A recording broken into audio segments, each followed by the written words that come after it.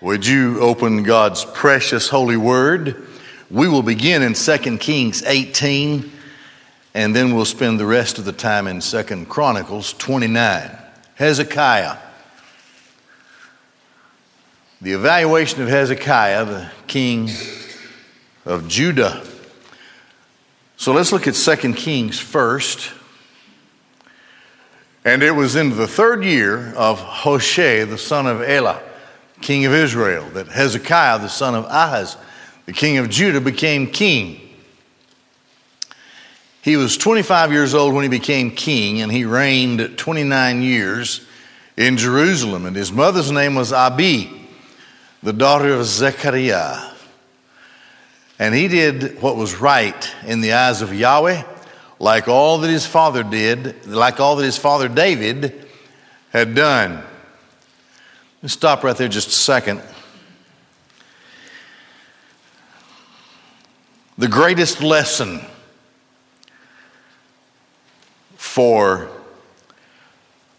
national blessing and prosperity, greatest lessons, is more than one, found in Kings and Chronicles. We've seen it. A king is evil, bad things happen. A king is good, good things happen. Hezekiah is following Ahaz. He's following an evil king. The king was so evil that he had closed and locked the doors to the temple in Jerusalem. You may remember that, reading that. So nobody could worship. There was no emphasis on God, which was extraordinary for a son of David especially. So this is the national attitude that Hezekiah inherits. And we've already seen how the Baal worship has invaded the southern kingdom of Judah from the northern kingdom of Israel. Now with that said, let's keep going here. Hezekiah abolished the high places. He smashed the monuments, cut down the Asherah, crushed the copper serpent that Moses had made. For until those days, the sons of Israel were burning incense to it. They were worshiping it like a god. And he called it Nehushtan. He trusted in the God of Israel. There was none like him among all the kings of Judah who were after him, nor were there before him. He cleaved to Yahweh. He did not turn away from following him. He kept his commandments, which he had commanded Moses. Now Yahweh was with him. In everything he ventured, he succeeded. And he rebelled against the king of Assyria and did not serve him. He slew the Philistines up to Gaza. What about that? The Palestinians in Gaza and its boundaries from watchtower to fortified city. See, that's been a problem for a long time, hasn't it? And it will be until Jesus comes. So now this was a generality. This was a general summary, but it gets more detailed now as we go over to 2 Chronicles in chapter, it's supposed to be 29. That's not 28, it's 29. Somebody typed the wrong number in there. Hezekiah became king at the age of 25 years. He reigned 29 years in Jerusalem. His mother's name is Abijah, the daughter of Zechariah. And he did that which was proper in the eyes of Yahweh, as all that his father David had done. Now remember what was said about David. He was a man after God's heart. That means he was in pursuit of the heart of God. He wanted to know what God wanted, and that's what he wanted. He was in pursuit of it. He was pursuing the heart of God. Now I want you to notice some things. See, I have a lot of things that I've emphasized through this passage. First of all, first section in verses 3 through 19, Hezekiah cleanses the temple. Okay, so let's notice here, in the first year of the first month. In other words, as soon as his feet hit the ground as king, first year of his reign, in the first month of his reign, he opened the doors of the house of Yahweh and he reinforced them. So the first thing that he does is he honors the beautiful, privileged access that God's people had to God in the temple. It's unthinkable that some leader, especially in Judah, would have cut off the worship, would have closed and locked up the doors to the temple. But Ahaz did. Now Hezekiah is correcting all of that. Well, he has a mess. He has a temple that hasn't been attended to. He has a process of worship that's given in the law that has not been observed for quite some time. And so there's disarray everywhere and confusion. So what does he do? He brought the priests and Levites and gathered them into the eastern square. So he starts with the worship leaders. He starts with the ones who are going to lead them in the worship of Yahweh. Goes to them first. And he said he doesn't go to his commanders, his military commanders. He doesn't go to his secretary of finance or treasury or what. He goes to the people who will lead God's people in worship. That's where it starts. If you don't have that, you don't have anything. The rest of it doesn't matter. It doesn't matter how many missiles you have. It doesn't matter how strong your economy. None of that matters if God is rejected, which he had been for a while. And now he comes to a throne that has been diminished. A kingdom that's not what it once was. Hezekiah. As a matter of fact, they were paying money to the king of Assyria so that he wouldn't invade Judah like he had invaded Israel and dispersed them everywhere. We saw that last time. And we will briefly allude to it a couple of other times before we leave the subject of the northern kingdom completely. So he's not going to be a vassal to an unbelieving pagan king. He's going to strengthen, he's going to reestablish and then strengthen as a priority the worship of Yahweh. How do they do that in this economy, in this culture? Well, you start with the temple, which is where people understand that Yahweh had said this is where he would meet his people. And he has to have his priests and Levites there involved, of course. And he said to them,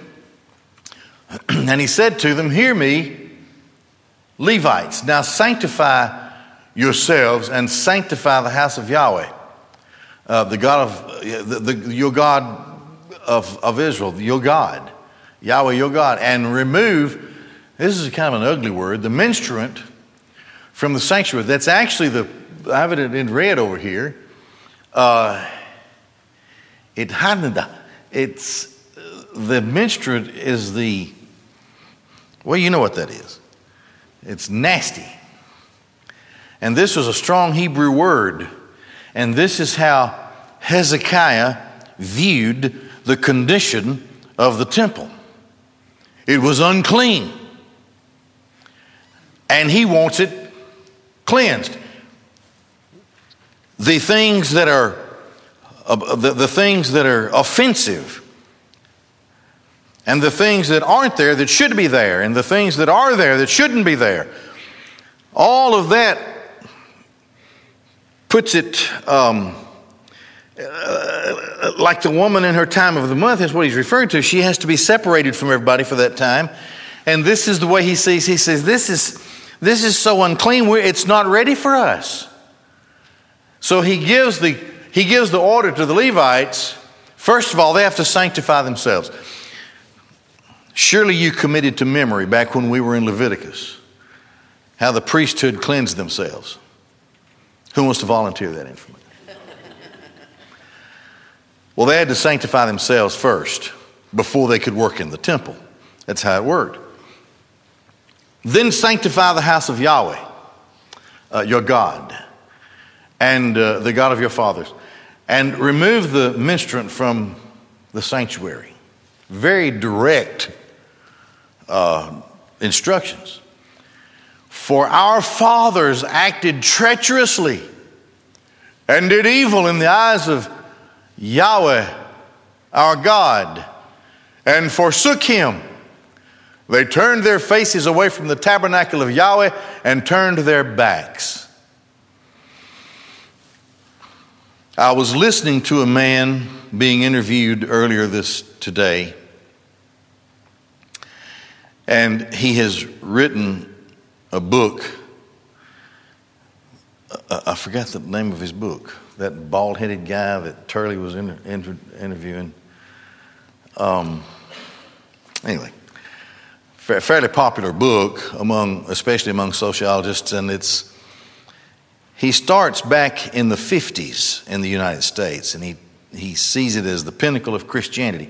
And he has statistics from that era that were taken during that time as a foundation for his premise. In the 1950s, more than 50% of American families were in church every Sunday. You're supposed to faint when I say that. Well, some of them, I was there.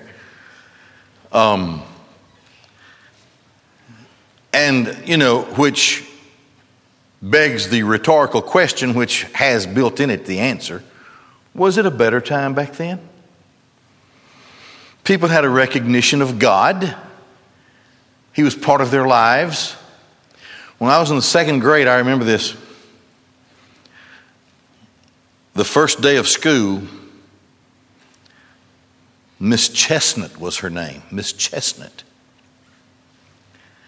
First question, first day of school. Stand up. Give me your name. I want you to address, second grader, address the class. Tell them who you are, what your daddy does, and where you go to church. Everybody in the class. Everybody had an answer. I know who I am, I know what my daddy does, and I know where I go to church. You sit down, and the next kid stand up. Wouldn't you like to be a fly on the wall today if that was asked in public school of second graders? First of all, the teacher would be imprisoned, I guess. I don't know. But how far we've been removed from a God-honoring society. Well, this is what had happened in Judah, you see. For a whole reign of a king, they had been removed. They forsook Yahweh, turned their faces from the worship of Yahweh. They didn't care anything about him, turned their backs on him. They were all engrossed with this Baal worship, Asherah, Ashtarah, all those gods and goddesses, the fertility cult, all that awful behavior that went on with that. This just became part of life for them. It's the same kind of behavior that's being accepted today. It's the same demon, it's the same behavior. It's just seen today, as some sort of social activity or whatever, interrelationships or whatever. But it was worship to them back then. That's what made it acceptable in that day. Other political forces and things, I suppose, are at work to make such behavior acceptable today. Same thing. It's the same thing. You turn away from Yahweh. You forsake him. Don't have anything to do with worshiping Yahweh. Turn your back on his tabernacle. Then close the doors. Extinguish the lamps. And they did not burn incense nor offer up burnt offerings in the sanctuary to the God of Israel. So there was no acknowledgement of sin, for example. No offerings were made. The concept of sin had for that generation been removed from the psyche of the Jews of Judah, of the southern kingdom. They weren't acknowledging sin. They were living in it, enjoying it. not making the sacrifices, not having any kind of conviction on how to go and bring a sacrifice for a sin offering and acknowledge a sinful condition and a need to worship Yahweh. Whole culture had forsaken him. God bless Hezekiah. Somebody has to take the lead here, and who better than the son of David, the king? He understood his position by the power of God somehow in him and on him. He immediately, the first day of the first month of the first year of his reign as king, he goes to work on the spiritual lives of the Jews in Judah. Because without a spiritual life, nothing else really matters. It's all gone. There's nothing else that matters. They closed the doors. They did all these bad things to the temple. They just didn't think of sin. And the anger of Yahweh was against Judah and Jerusalem. He made them for a shudder, an astonishment, and a hissing, as you see with your own eyes. They were a shamed, diminished kingdom. They didn't have the same borders they used to have. They didn't have the economic prosperity they used to have. They didn't have the same military strength they used to have. And the king had made Judah subservient to Assyria, who cursed the God of heaven and who had destroyed the northern kingdom and had displaced their brethren, the other tribes. Nobody cared. So Yahweh was angry. And he says to those with whom he meets, especially the priesthood, the Levites, you and I both know that our fathers were evil. The generation before us, they were horrible. They were terrible.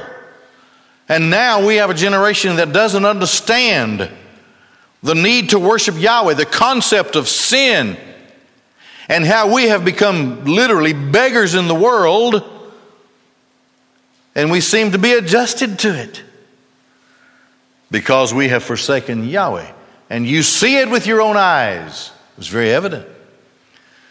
Behold, our fathers have fallen by the sword, and our sons and our daughters and our wives are in captivity because of this. Being diminished, the God of this world, working through the nations whom he controls, the pagan nations, took advantage of where, see, he was able to, apparently he thought he was shaming Yahweh, that Yahweh's people would be in such a horrible condition. Now it is with my heart to make a covenant with Yahweh, the God of Israel, so that his burning wrath should turn from us. My sons, now do not forget, for Yahweh chose you to stand before him, to minister to him, and to be his ministers, and to burn incense. This was the purpose of Israel. And now, at this late time in the history of God's people in the Old Testament, it falls to Judah. They're the ones left. They are the nation, the chosen nation, for what purpose? To let the world know who he is. To stand before him, to minister to him, and to be his ministers and to burn incense. It wasn't just for the sake of Judah and Israel as a whole. It was for the sake of the world. This is how the world would learn about Yahweh, salvation, sin, the commandments, and how to approach God having broken the commandments. This was their purpose. This is what the temple is all about. Atonement, justification. God has chosen you. And now no longer shall we forget it. Then there arose, okay? Hezekiah takes the lead. He starts with those who are supposed to be religious leaders. Many of them probably were greatly relieved to know that a king who was after God's heart had come to the throne. Bringing them together, he would say, it's your duty. You are the people of the temple. You are the people who offer the sacrifices. You are the people who keep the vestibule, and you keep the accoutrement. You keep the things of the temple, the vessels and so forth. You are the people who do this. It's not ready for that. You're not ready for that. Sanctify yourselves. Sanctify the temple. And when that begins to happen, it begins to move other people. Power of God. Other people begin to be moved because Hezekiah he assumed the position of leadership, starting with the spiritual lives of his people. So, and there arose the Levites, Mahath son of Amasai, Joel the son of Azariah, the sons of the Kethites, the sons of Merari, Kish the son of Abdi, and Azariah the son of Jehalelel, and of the Gershonites, Joah the son of Zimmah, and Eden the son of Joah, the sons of Elizaphan, Shimri, and Jael, and of the sons of Asaph, Zechariah and Mattaniah, the sons of Heman, Jehiel, and Shimei, and the sons of Jeduthun, Shemaiah and Uzziel. They assembled their brethren and they sanctified themselves. They came according to the commandment of the king concerning the matters of Yahweh to purify the house of Yahweh, the temple. Now look at this. The commandment of the king. It started there.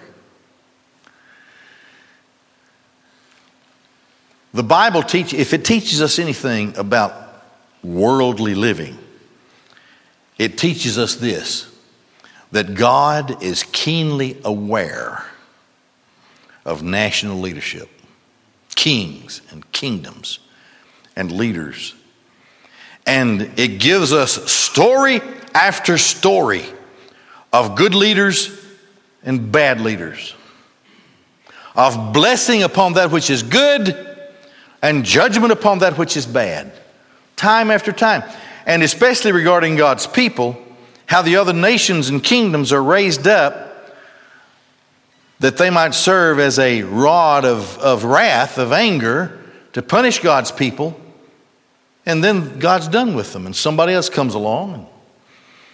See, it's not their kingdom. The world is not their kingdom. It only belongs to God. And the only true leader of the kingdom of God is, of course, Messiah, the King of Kings. And this is where the world is headed. It always has been.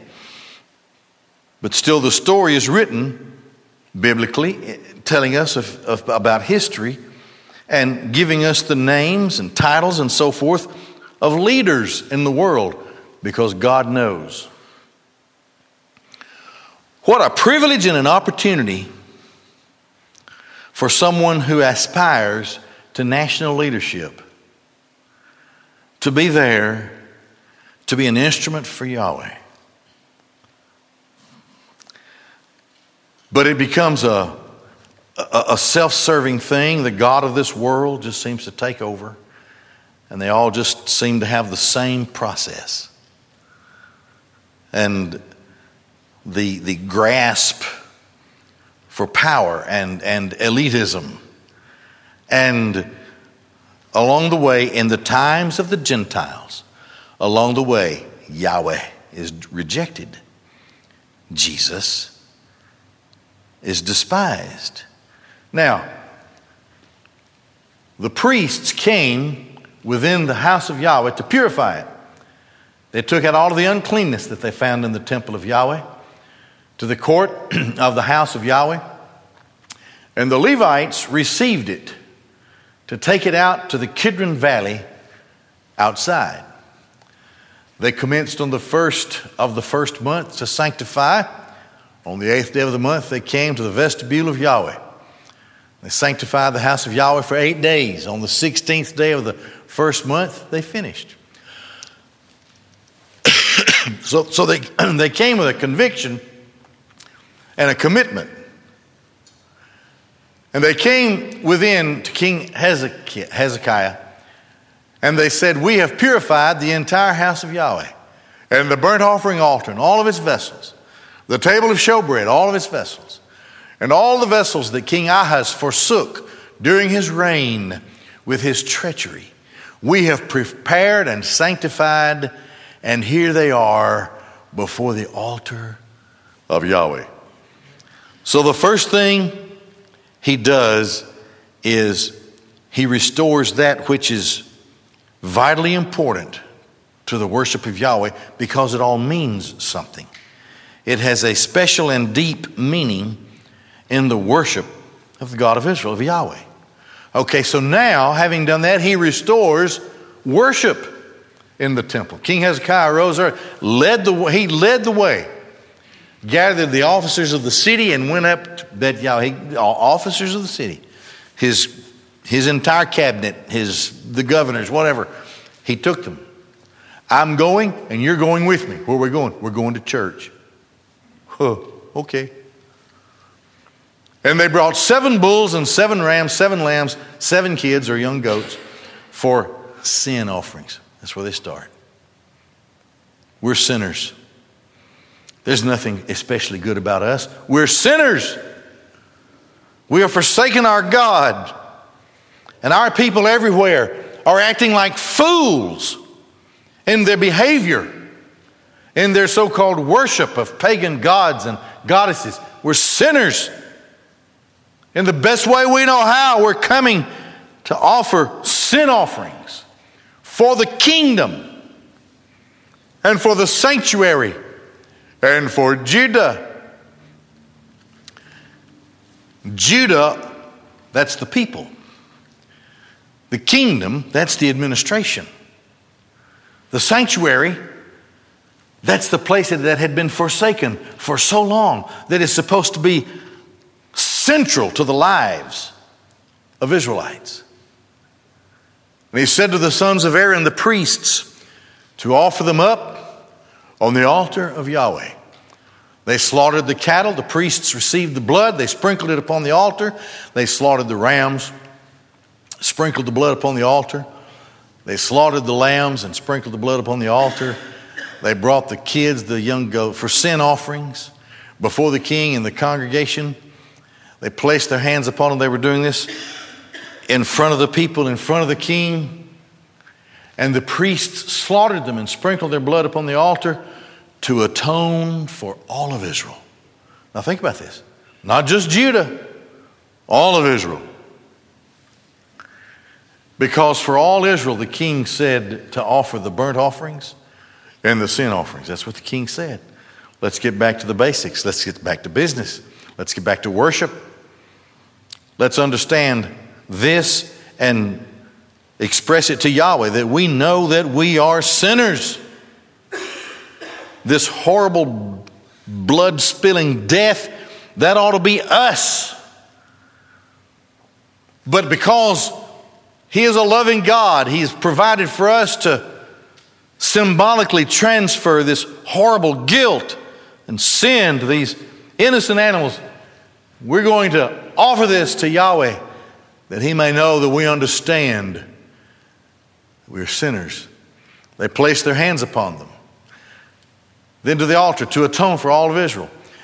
Because for all Israel, the king said to offer up these offerings. Now, he stationed the Levites in the house of Yahweh. So what happens now? We're going to play some worship music. And we're going to sing. That's what he said. So this is how they did it in the time of David. They had done it until the previous king. They weren't singing anymore. They had nothing from the heart. With cymbals, with psalteries, with harps, by the commandment of David and Gad the king's seer and Nathan the prophet. For by the hand of Yahweh was the commandment by the hand of his prophets. And the Levites stood with David's instruments, and the priests with the trumpets. Hezekiah said to bring up the burnt offerings. Now, you offer a sin offering. That means that something died for you because you're a sinner. And God accepts an atonement in your place. And instead of you being killed, the offering is killed. And God allowed that to be a substitute in this temple worship. Now, understanding, because the Word of God said so, this was sufficient for them in the Old Testament. Understanding that by the Word of God, God had accepted them into His presence for worship. Having now forgiven their sins, they come to commit themselves as worshipers. That's the burnt offering. That's a dedication of self. That's not an offering for sin. That's an offering for a cleansed worshiper. That's the burnt offering. They commenced the song of Yahweh, and the trumpets commenced, and by means of the instruments of David, king of Israel. You know, some glorious day, the Bible gives us a glimpse of the assembled saints before the throne of God. In the Bible says, with the assembled elders and all the others, they sang a new song. How about that? Here, they're singing the song. The song was sung. The entire congregation prostrated themselves. The song was sung. Trumpets were sounded. Everything continued until the completion of the burnt offerings. I mean, people are getting happy. They're playing their orchestra. People are singing. The choir is striking up. And the people, one by one and family group by family group, they're coming together and exclaiming thanksgiving to God that He has forgiven them, and proclaiming that they belong to God. That's the burnt offering. I'm your servant.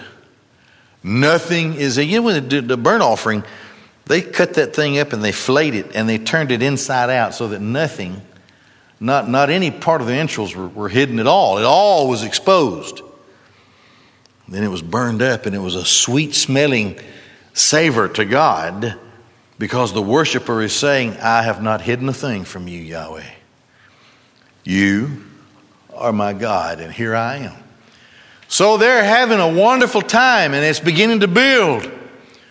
And when they finished offering them up, the king and all those found with him knelt and prostrated themselves. King Hezekiah and the officer ordered the Levites to praise Yahweh with the words of David. So it's time for Psalms. Asaph the seer. They sang praises with gladness, and they bowed their heads and prostrated themselves. Let me tell you, this is an interesting Hebrew phrase. I didn't highlight it, but they sang praises with gladness.